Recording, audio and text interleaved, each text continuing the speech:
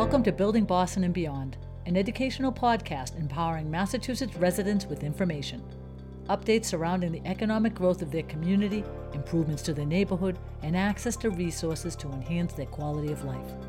From discussions with public officials, businesses, organizations, and change makers, Building Boston and Beyond aims to inform and empower residents to have a voice, support each other, and join the decision-making process in their community.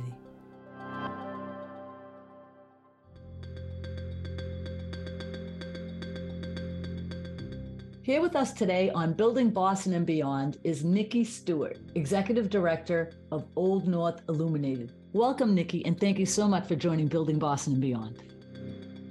Hello to everyone listening, and thank you for having me. So let's talk about your position as Executive Director. You oversee operations for Boston's oldest church, the North End's Old North Church and Historic Site. And it is approaching 300 years anniversary next year. Let's share with our listeners your mission, the exciting new changes, and educational exhibits underway. Absolutely. And you are correct. Old North Church is Boston's oldest standing church building. Listeners probably know it because of the famous lantern signals in April of 1775. One if by land, two if by sea, that's us.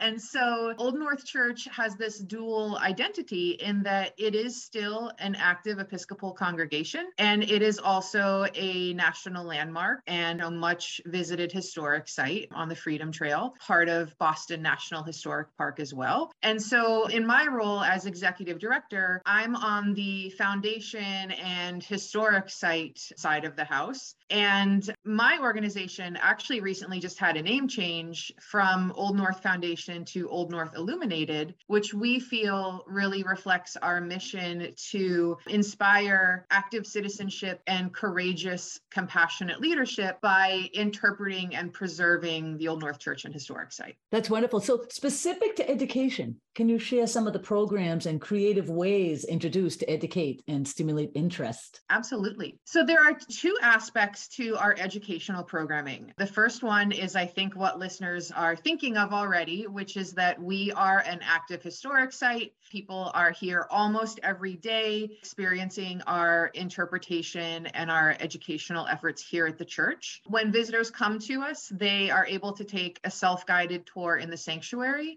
And that, walks them through not only the story of the lantern signals and Paul Revere's ride, but also just the greater context and significance of the church. And it particularly introduces them to new research that we're uncovering about the church's early Black and Indigenous congregants who were a very important part of the church community. Visitors are able to take guided tours of the crypt and the upper gallery in the church, the bell ringing chamber. So there's a lot going on here. But we also have 4 classroom curricula that are available at no cost to teachers all across the country.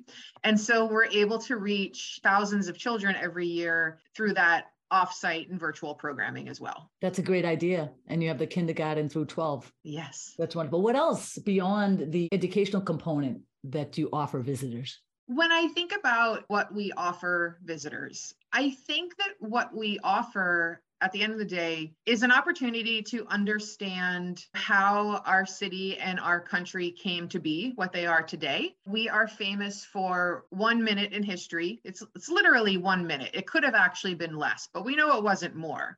Because when you're hanging a secret signal from the tallest point in town, you don't want too many people to see it.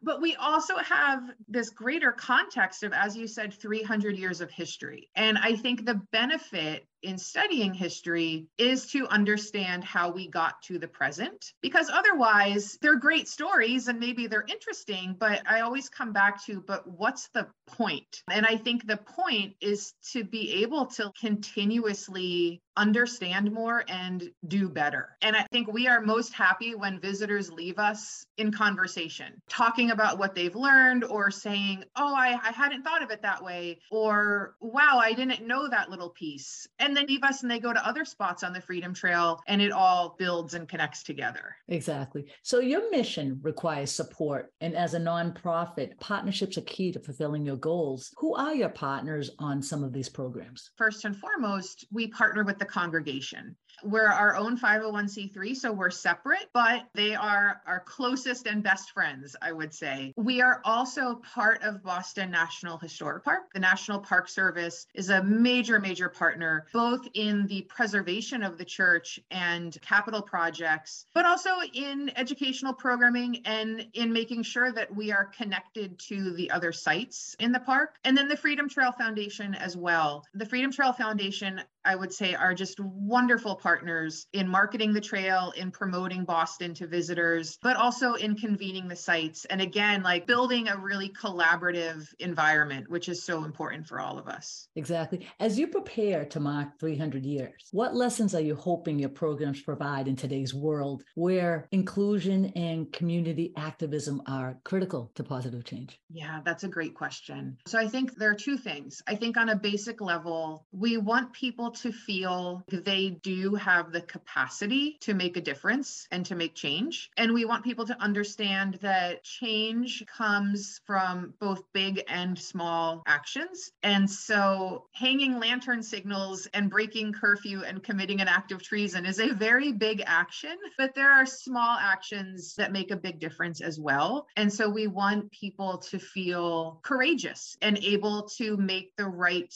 compassionate choice, even when that feels challenging or difficult. But we also want people to understand what we call the paradox of Old North Church. The church really is seen as this great icon of liberty and freedom and independence. And yet the church has very deep and significant ties to colonialism and enslavement. And so it can be challenging to think about those two things together. That complexity really mirrors our nation's complexity. And so we hope that when people think critically about this paradox at Old North, that they understand that applies to our country as well. And we want people to understand that asking those questions or acknowledging that complexity doesn't mean that you are besmirching something. It doesn't mean that you're not a patriot. It doesn't mean that you don't love your country. It just means that you recognize the truth of the matter. Absolutely, absolutely. Lastly, let's wrap up with getting our listeners to visit the site. And how can they do that? Go to the website. How could they volunteer, possibly donate? I would say that anyone who's interested in visiting the church should check out our seasonal hours and dates of operation. They can do that at oldnorth.com.